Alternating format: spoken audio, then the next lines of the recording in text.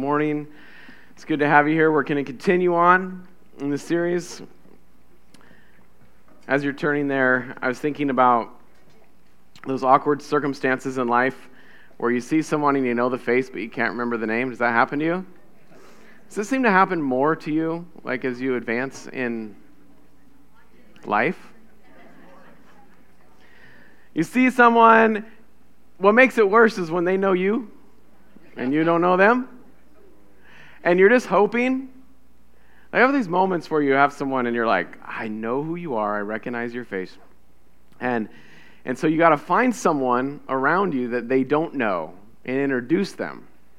Right? So that's kind of the trick, right? So I don't know you. Like if I didn't remember Kyrie, I'd grab Silas, like, hey, this is my friend Silas, and this is her cue to say, hi, I'm Kyrie. But sometimes that person goes, hi, waiting for me to introduce her back. And I'm like, I don't remember your name. Does that ever happen to anybody? Super awkward.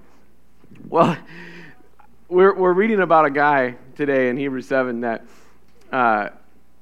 was kind of a mysterious figure in the Bible. That the author of Hebrews wants to remind these Christians who were the early Jewish Christians. Now, I'm not going to give all the context of Hebrews. Go back and listen to part 1 of this message from last week on YouTube, on our church app, on a podcast somewhere. But he's introducing this guy, and he's reminding them of this guy's name. That there was this person that they knew. Oh, I heard of that guy. I've heard stories. I don't really know who in the world this guy is, but I've heard about him. And so he's bringing back this name of remembrance. He's reintroducing these early Jewish Christians to this figure. His name was Melchizedek. And as last week we looked at the high priesthood of Jesus and all the characteristics that he demonstrated, he says in Hebrews 5:10, Jesus was designated by God a high priest after the order of Melchizedek. Now this is a different order of priests, a different kind of priest, higher than even Aaron. Now, last week, we were trying to resolve this issue to the Jewish Christians.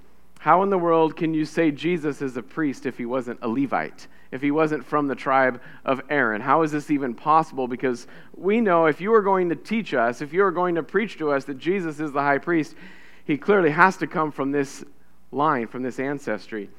And the author of Hebrews is saying, no, there's a different priesthood, there's a different order, there's a different kind of priest. But what's really cool is that he begins to allude even to and hint to something greater, that Jesus might have even been more than just a different kind of priest. He might have even been the priest. And so we look back all the way back to Genesis today, and we're going to go and look at what he's talking about and how that connects the story of Jesus the high priest. So we're going to go Hebrews 7, 1 through 7, 17. We'll start with 1 through 3. Follow along in your Bibles, your church app, got notes in there. It says, for this Melchizedek, the king of Salem, priest of the Most High God, met Abraham returning from the slaughter of kings and blessed him. And to him Abraham apportioned a 10th part of everything. He is first, by translation of his name, king of righteousness. And then he is also the king of Salem, that is, king of peace. He is without father or mother or genealogy, having neither beginning of days nor end of life, but resembling the Son of God, he continues a priest forever. So if we're going to understand what actually happened, we've got to go rewind for a moment. I'm going to go to Genesis chapter 14. You're welcome to join me in Genesis chapter 14. I'm going to read you just a few verses because we need to understand, again, we've talked about this several times before, as non-Jewish Christians, we don't have all the background story, but those who he was writing to in the book of Hebrews would have heard all of these stories, would have known this. This is, the book of Genesis is part of the Torah. It's part of the books that they really knew, the Jewish people really knew. And so, referencing back, here's the backstory in Genesis chapter 14. It says that in verse 17, after his return from the defeat, now I'm going to back up, we'll time out for just a second. We're in this situation right here, Abraham. Anyone heard of Abraham before? Okay, so at this point his name's no Abram. And Abraham and his nephew Lot had separated. They had gone different ways, and Abraham said to Lot, pick which land you want to choose. Now Lot chose to live in a place called Sodom. It was a Canaanite city. It was very wicked. It was a terrible, do you guys know that story? Sodom and Lot, and then they had to flee, and Lot's wife got salty because she didn't want to leave and all that kind of stuff. All right, so that's the story. Now, before that happened, there was this situation in which there was a bunch of cities that were paying tribute to a certain king. And this king, after 12 years, these people rebelled. They said, we're not going to serve you anymore, probably paying some kind of a tax or some kind of tribute. They said, we're done, we're not paying you anymore. So this king and some of his allies came to all these cities and completely decimated them. That'll teach you not to honor me and to pay tribute to me. And in the process, Lot was captured, Abraham's nephew, and all of his family. So Abraham heard about it. He gathered up some guys, attacked them, and rescued Lot and all of his stuff. Right? So what happens then in verse 18, it says that actually in verse 17, the king of Sodom went out to meet him. And then in verse 18, Melchizedek, the king of Salem, brought out bread and wine and blessed him and said, blessed be Abram by God Most High, possessor of heaven and earth, and blessed be God Most High, who has delivered your enemies into your hand. And Abraham gave him a tenth of everything. So here he gets this visit from two kings. Well, this is an interesting situation in itself. He gathers up his own guys and goes after and rescues his family, and two kings from this region come out, all in this Canaanite region. The first king that came to visit him was the king of Sodom. And to the king of Sodom, Abraham said, I want nothing to do with you, get out of my face. And read it, it's kind of, that's paraphrased, but essentially, you're wicked, you're terrible, I don't want anything to do with you. And he says, get away from me. And then the king of Salem comes out, Melchizedek, and Melchizedek prays a blessing over Abraham, and Abraham actually acknowledges him as a priest in this moment, and he tithes to him. And we don't see this name of this king, Melchizedek, come up again until Psalm 110. And in Psalm 110, you have David writing this prophetic psalm that is a word from the Lord regarding the future Messiah to God's people. He's writing this messianic prophecy in Psalm 110 about the coming one who will come and rescue. And in Psalm 110 is where it comes, if you read Hebrews 5 and Hebrews 7 in your Bibles, you see all these quotes. If you see that in there, all those little quotes coming through those two chapters, Hebrews 5 and 7, those are all right out of Psalm 110, directly quoting the Old Testament scripture, which was considered prophecy by the Jews of Jesus. And so Jesus is this king. He is this priest forever after the order of Melchizedek. So we'll come back to that. Let's continue on in Hebrews 7. Is that backstory? Is everybody on the same page? Are we all up to speed? Now we know what happened. Okay. So he continues on in Hebrews 7, verse 4. He says, see how this great man, Melchizedek, was to whom Abraham the patriarch gave a tenth of the spoils. And those descendants of Levi who received the priestly office have a commandment in the law to take tithes from the people, that is, from their brothers, though these are also descended from Abraham. But this man who does not have his descent from them received tithes from Abraham and blessed him who had the promises. It is beyond dispute that the inferior is blessed by the superior. All right, so the person that has a higher rank, the person who is more important, who has more power, more authority, blesses the one with less. All right? I don't know the last time you gave your boss a bonus. Maybe your boss never gave you a bonus. But generally, it works in that direction, right? So you're going to get blessed, and that's kind of how that works. It's setting up this process. And so he goes on to say that in the one case, tithes are received by mortal men, but in the other, by one of whom it is testified that he lives.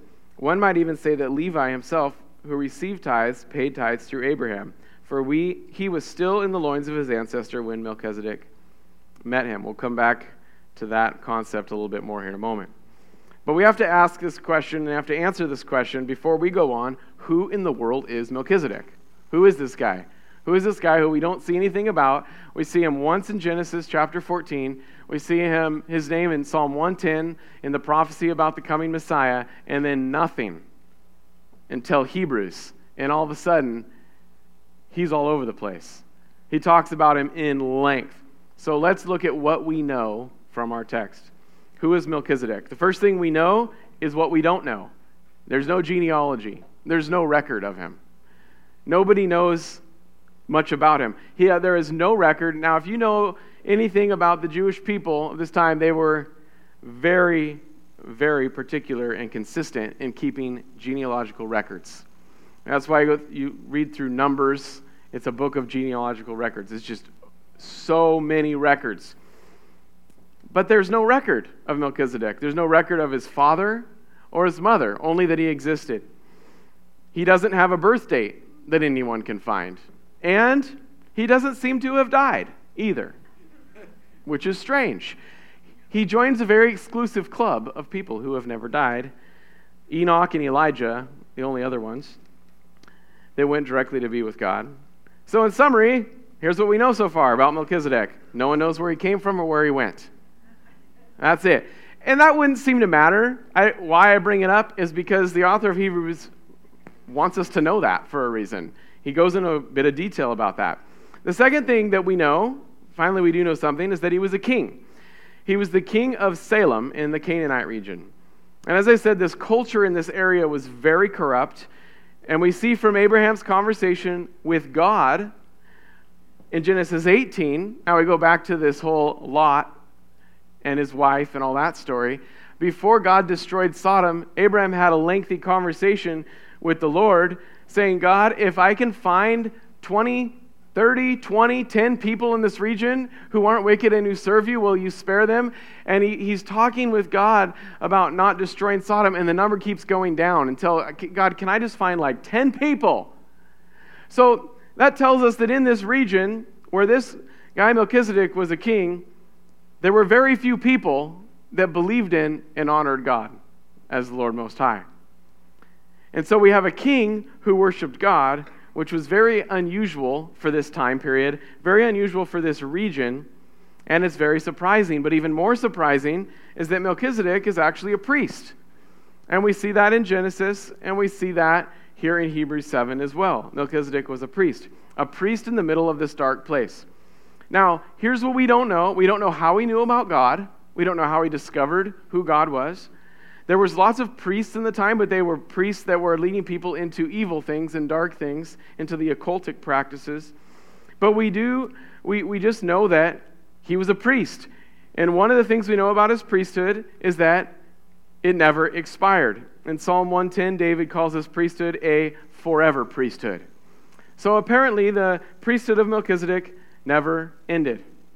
So we don't know where he came from. We don't know where he went. We don't know how he became a priest or heard about God, but we know he was a priest. And in the hearts and minds of the people who he's writing to in Hebrews, Melchizedek is still a priest. He always has been. There's something really special about this mystery man. He was a king priest or a priest king. Israel had no one like this. It was not a thing. In Israel, God's people either had a priest or they had a king. But you could not be both. It was one or the other. And there was a line of priests from the tribe of Levi, and there was a line of kings from the tribe of Judah. And so you had these separate offices and roles, but never together. In fact, the very first king of Israel, Saul, he got in a lot of trouble.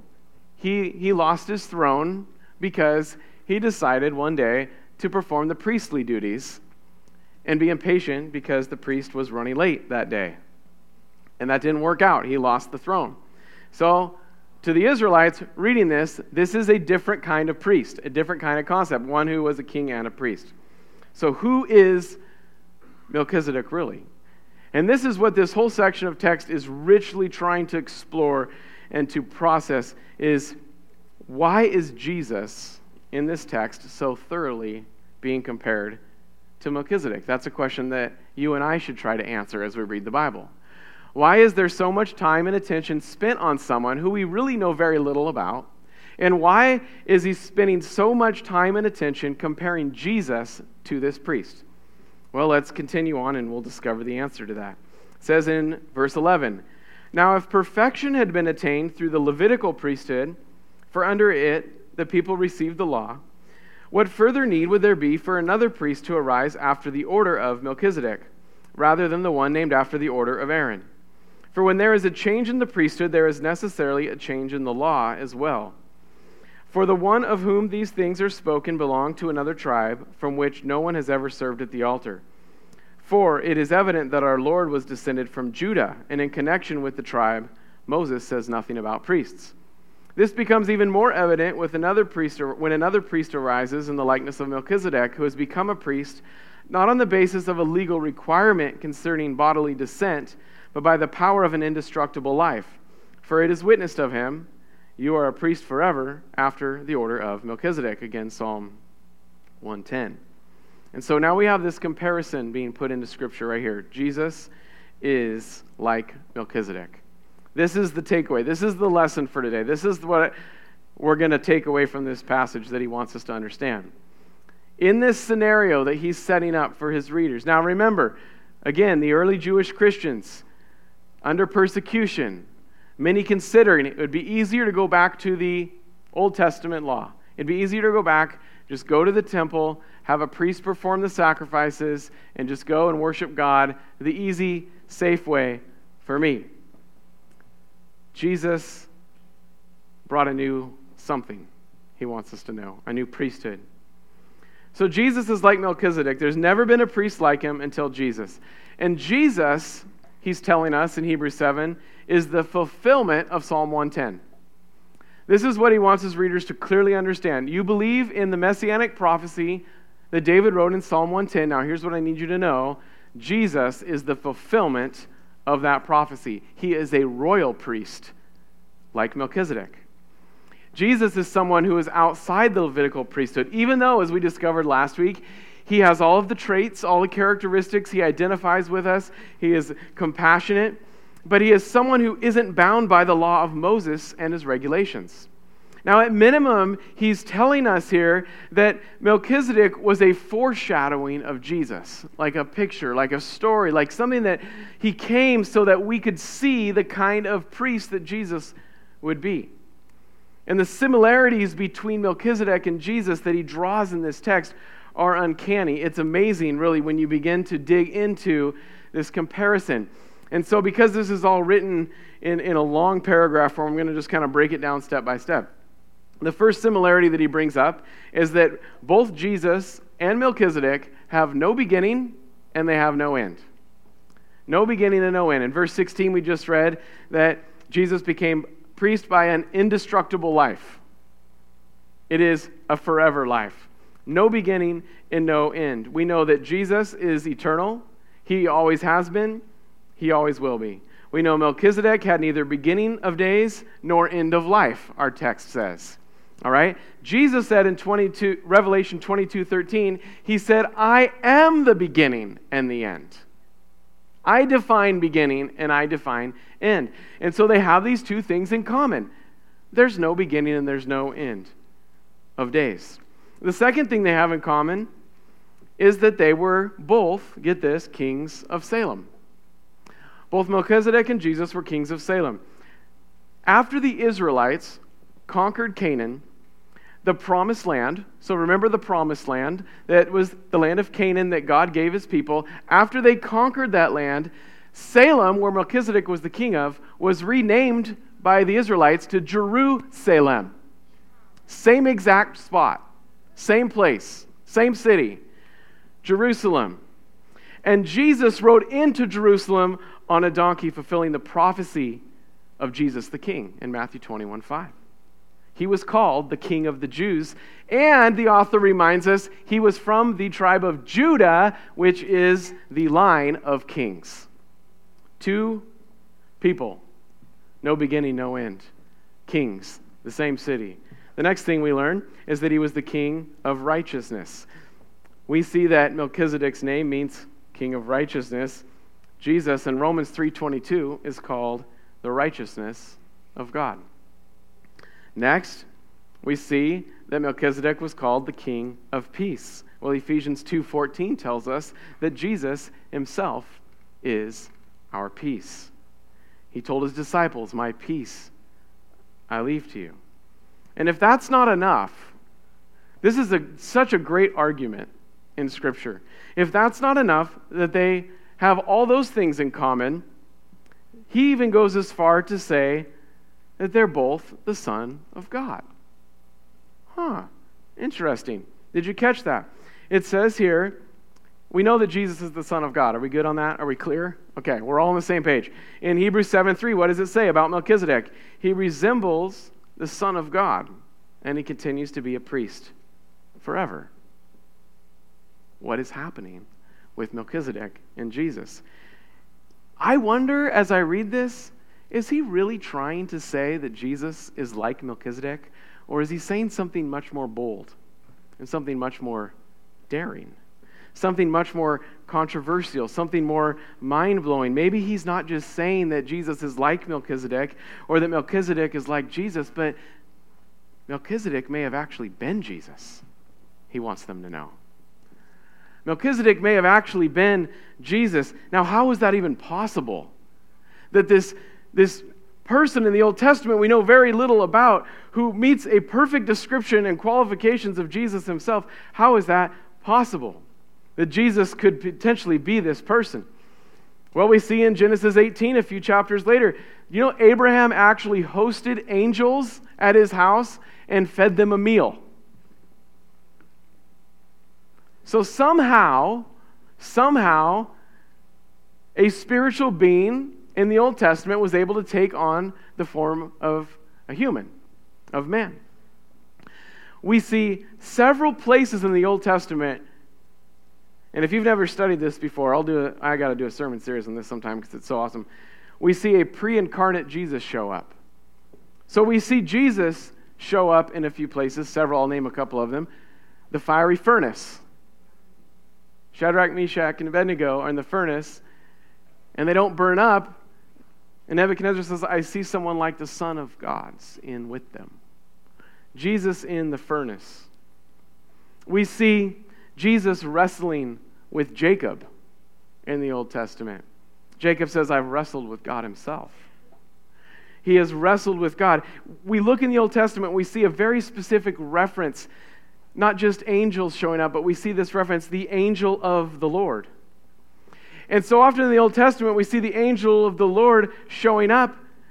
That angel of the Lord may have been Jesus himself. Remember, Jesus didn't just start to exist when Mary gave birth or when Mary had conceived, but Jesus has always been. He is the beginning and he is the end. And oddly enough, if you study your Bible and if you find it and I'm wrong, tell me about it. I'd love to know. But after Jesus is born, there's never a reference past his birth in the Bible where the angel of the Lord shows up. Never happens after that point. So there's something about this pre-incarnate Jesus showing up. It's interesting. Now, you can have your personal opinion. I don't think at the end of the day it matters all too much. As I study this week, I start to feel a little more strongly that I think Melchizedek was actually Jesus. Who knows how long he was king? Who knows where he came from? Now, he might not have been. It doesn't really matter. It's not really a salvation issue. But what he wants us to see is that there is this person of Jesus that is found in the person of Melchizedek, whether it was Jesus or whether you can place Jesus right on top of Melchizedek and see Jesus in him. The message he sends is this: Jesus has always been the highest priest. He always has been. Imagine preaching this to someone who has another whole system of priesthood, and he's saying, look, Jesus has always been the high priest. He's always been the highest priest. There's never been anyone higher. There's never been anyone greater. If Abraham bowed to him, you should bow too. Now, they had respect for Abraham. He was the guy. He was the forefather. And to show that Jesus is so much far superior a priest than anyone in the line of Abraham, the author launches into a dissertation on the principle of tithing. It's an interesting and unique and maybe unconventional and maybe not the way I would have chosen to present the argument, but he chooses to present this argument about who Jesus is and how he's always been the highest, and he uses tithing, which is something that was very familiar to them, as his argument. And he says this: everything flows to Jesus and everything flows from Jesus. So here's what he says. We'll just give a recap. he says that God's people tithed to the Levites. Did you see? That was in the text, verses 4 through 10 in that section. And he says, since the Levites descended from Abraham, the tithes that the Levites collected were in a sense paid through Abraham to Melchizedek, because it always goes up to the chain, to the highest authority. So he says, and he also says that how tithing works is this, reminding them that Abraham gave a tithe and received a blessing. So the giver of the tithe gives to the one who they submit to in authority, and they receive a blessing from the one who they give the tithe to. So in a sense, he's telling them, Abraham actually tithed to Jesus and received a blessing from Jesus. This is the message he's trying to communicate to these people. So he says, when any of Abraham's descendants tithe, the same exact thing occurs. If any of Abraham's descendants tithes, the same thing occurs. There's a tithe that is given to Jesus, and there is a blessing received from Jesus. This is the principle he's teaching them in this moment. Now this is kind of cool because in Galatians 3:29 it says, if you belong to Christ, then you are Abraham's seed and heirs according to the promise. So that means that when we tithe, we too are tithing through Abraham to Melchizedek or Jesus. That when we give unto the Lord, it's not just an obligation. When we tithe to the church, in our hearts, we tithe to Jesus. Now, if you don't have that right in your heart, tithe doesn't become worship anymore. It becomes obligation. It becomes something that it's not supposed to be, but we are called to tithe to the Lord in worship to Jesus. And he lays this out so fully here in Hebrews. And I know this is a sidebar. I totally get it. But I want you to understand the blessing that comes from Jesus. The blessing that comes, like Abraham received a blessing, that we received a blessing. But I'm going to get back to the main idea. But I went off on this sidebar because this is the argument he uses, and he finds it so important. And I've talked to so many people that says, yeah, tithing is just an Old Testament principle. It's part of the law, and it doesn't apply anymore. If you've ever heard someone say that it's not even in the New Testament, well, now you know. It's so thoroughly laid out in detail here. And so I digress back to the main point of what we're trying to get out of this today. But I think it's important because this is what he wants them to understand, that everything comes to us that we pass on and ultimately goes to Jesus. And he wants them to so clearly understand this. If you ever considered your life in following Jesus, since Abraham submitted to the highest priest of all, you should do the same. That's what he wants them to know. If Abraham submitted to the highest priest, you should do the same. Every priest in all of Israel's history, he says, bows a knee to Jesus. Every priest. He's the highest priest. He was yesterday, today, and forever. There's no sense in going back to anything else. And as we walk in our lives today, serving Jesus, he has to become more than a belief system. He has to become more than someone that I run to when it's hard, and we should run to him when it's hard. But what Jesus is to us is what Melchizedek was to Abraham, someone who you bow a knee to. Someone who you say, I will worship you. Abraham didn't come to Melchizedek in a place of need and desperation. He came to Melchizedek in a place of victory. And he said, in my victory, I worship you. In my victory, I give to you. And in our lives, as we follow Jesus, as we live our lives, is Jesus the highest priest? Is he who we go to? Is he the one that when we celebrate, when we have victory, when we have disappointment, whatever it is, that we look to the highest priest? When we're trying to live our lives for ourselves and trying to decide, do I go this way or this way? Do we bow a knee to the highest priest of all, Jesus, and worship him? He calls us to live a new and living way. And he says right here in the text, it's almost like the final closing argument. Although there's lots more, we're going to get to it, but he could have ended here.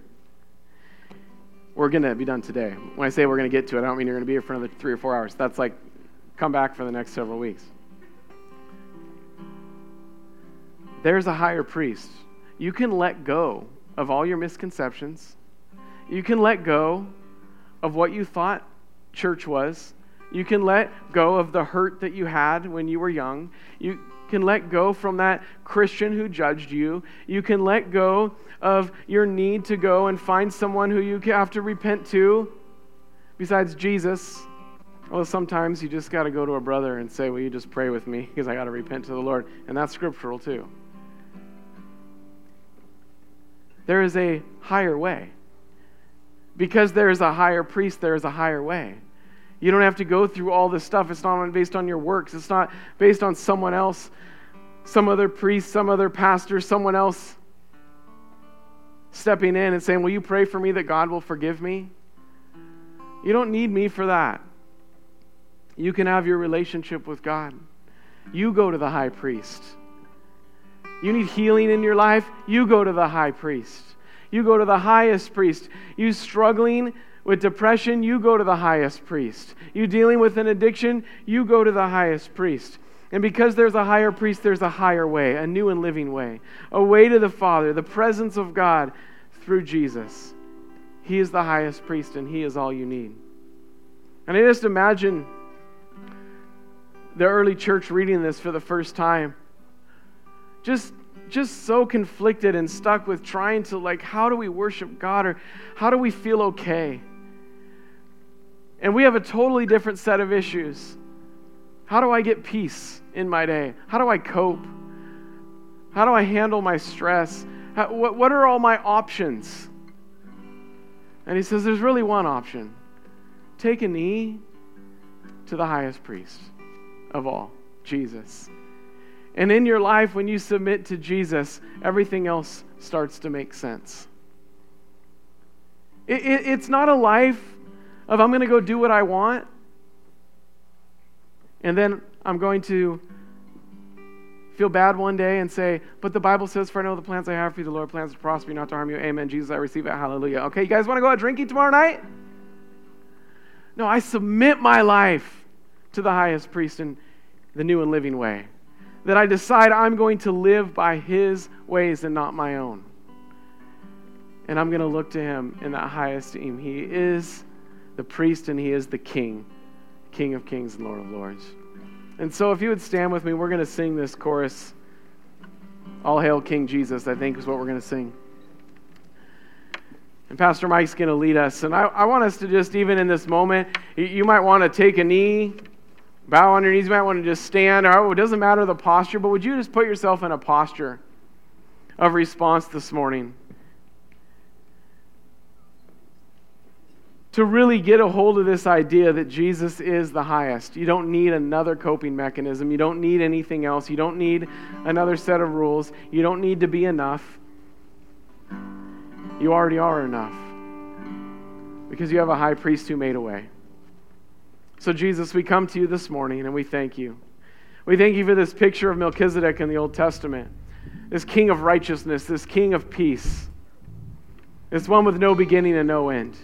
We thank you, Jesus, that you are the same yesterday, today, and forever. We thank you that we can look to you and that no matter what we face, we know you're higher still. We know that you have authority over it. The things that seem to hold the most power over us, Jesus, we know that you hold power over those things. And so, God, as we surrender to you today, we declare out those addictions, those thoughts, those struggles, they must surrender to the highest one. They must surrender to the King of kings and Lord of lords. We turn to you, Jesus, and we worship you. In Jesus' name, let's worship together.